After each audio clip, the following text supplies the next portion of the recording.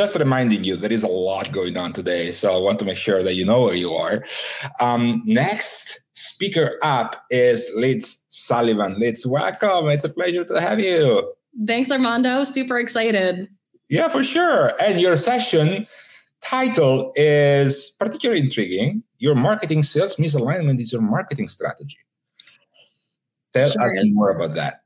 Sure. Yeah. So we'll dive into the details soon enough. But being in sales roles and having to partner with, or being in marketing roles and having to partner with sales team and really focusing on sales enablement, there's always a struggle, right? Sales always thinks marketing isn't giving them good enough leads. Marketing thinks they're not nurturing them, right? So today I'm getting into the root of the issue and how I think marketing can fix that problem.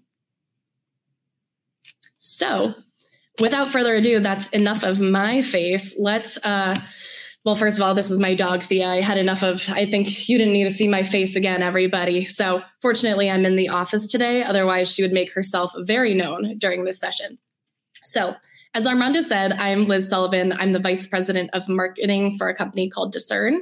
So Discern is a data analytics company that essentially helps companies reach the next level of performance through valuation-driving KPIs by taking data from systems such as your ERP, your CRM, your marketing automation system, your customer support system, and even your product usage data to surface hundreds of the top-level KPIs that companies care most about in a matter of 1 to 4 weeks. So without the need for data scientists, data engineers, data warehouses, etc. So combining my interesting fact with a little bit of my background and why I think it's worth hearing me out today. So I entered my first marketing director role with only 2 years of marketing experience under my belt. Before that, I had 2 years as an SDR. And so rose up in the ranks pretty quickly. And then since then have been the head of marketing for a couple of different organizations. Through experiences with multiple acquisitions, in the span of nearly a decade, I would say, I've seen marketing operate at about 6 or 7 different companies. So what I learned during the experience at those 6 different companies is that the role of an internal marketing function is often misunderstood, underappreciated, and undervalued in B2B organizations. I would say especially within smaller organizations based on my experience. So we all know the median tenure of the CMO is about 2 years and declining. And I was recently on a roundtable talking about the future of the CMO. And what the group came together was, we think that the role of the CMO is at risk of extinction. People think that the CRO might be replacing that title altogether, or we've heard Chief Commercial Officer potentially replacing that role. And so I think marketing has to get their act together in terms of elevating the position if we want to see the role stick around. My second point, I think, feeds into that is the fact that marketing is far too often seen as a cosmetic role, responsible for brand, PowerPoints. My former marketing boss and I would always joke about how cringy it was anytime someone asked us to pretty something up. It's like, raise your hand if you've ever been told that, fellow marketers. It's always rough. But what can we do to pivot the role into a little bit more strategic, not just the PowerPoint center? And then I would say sales and marketing alignment is always a point of contention, right? So again, what can marketing do to fix that relationship? So in short, I'm a firm believer that marketers need to step up and demonstrate their impact on revenue a little bit better and focus on the data if we really do want to see the role of the CMO stick around. So a couple ways we can do that is focusing on nurturing leads if they leave the marketing funnel, right? Just because they leave the marketing jurisdiction, I would say, in terms of funnels, doesn't mean you can't nurture opportunities along, especially ones that are maybe stagnant in a specific stage or sitting in a parking lot kind of opportunity role if you have that. So marketing has a part to play in nurturing those leads down the sales funnel as well. The second, marketing needs to define, pivot, and defend all strategies, tactics, campaigns on the data. Historical performance, expected ROI, actual performance, etc.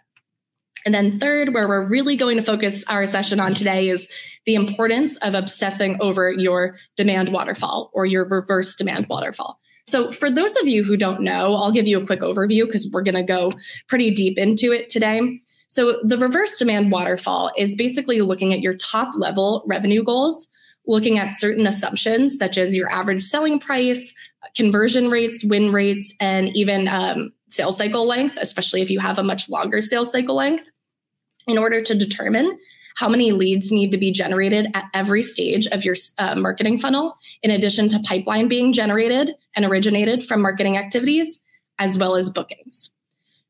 The problem with this, though, is that, first of all, a lot of companies, a lot of marketers don't even run a reverse demand waterfall.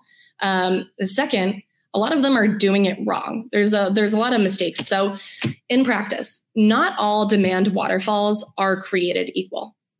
So my first point is marketing should not and is not responsible for generating all of the business's pipeline or even influencing all of the business's pipeline.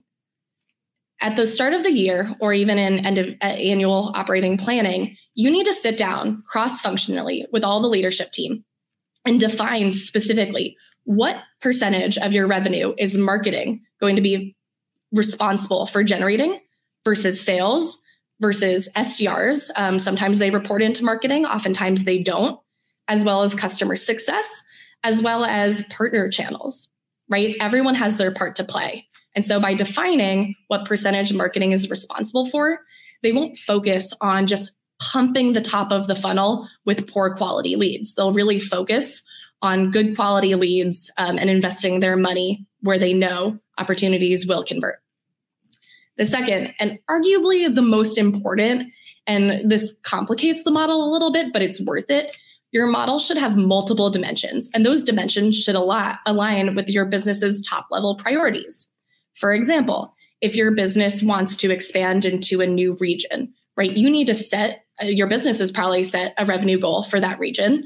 Marketing needs to then take that goal, take their assumptions, and then put that into their plan as well so that you can allocate a certain amount of dollars into generating pipeline for that region. Again, this is how marketing and sales come together and work as a team so that across the board, the business is achieving their goals that they've promised to their board and investors.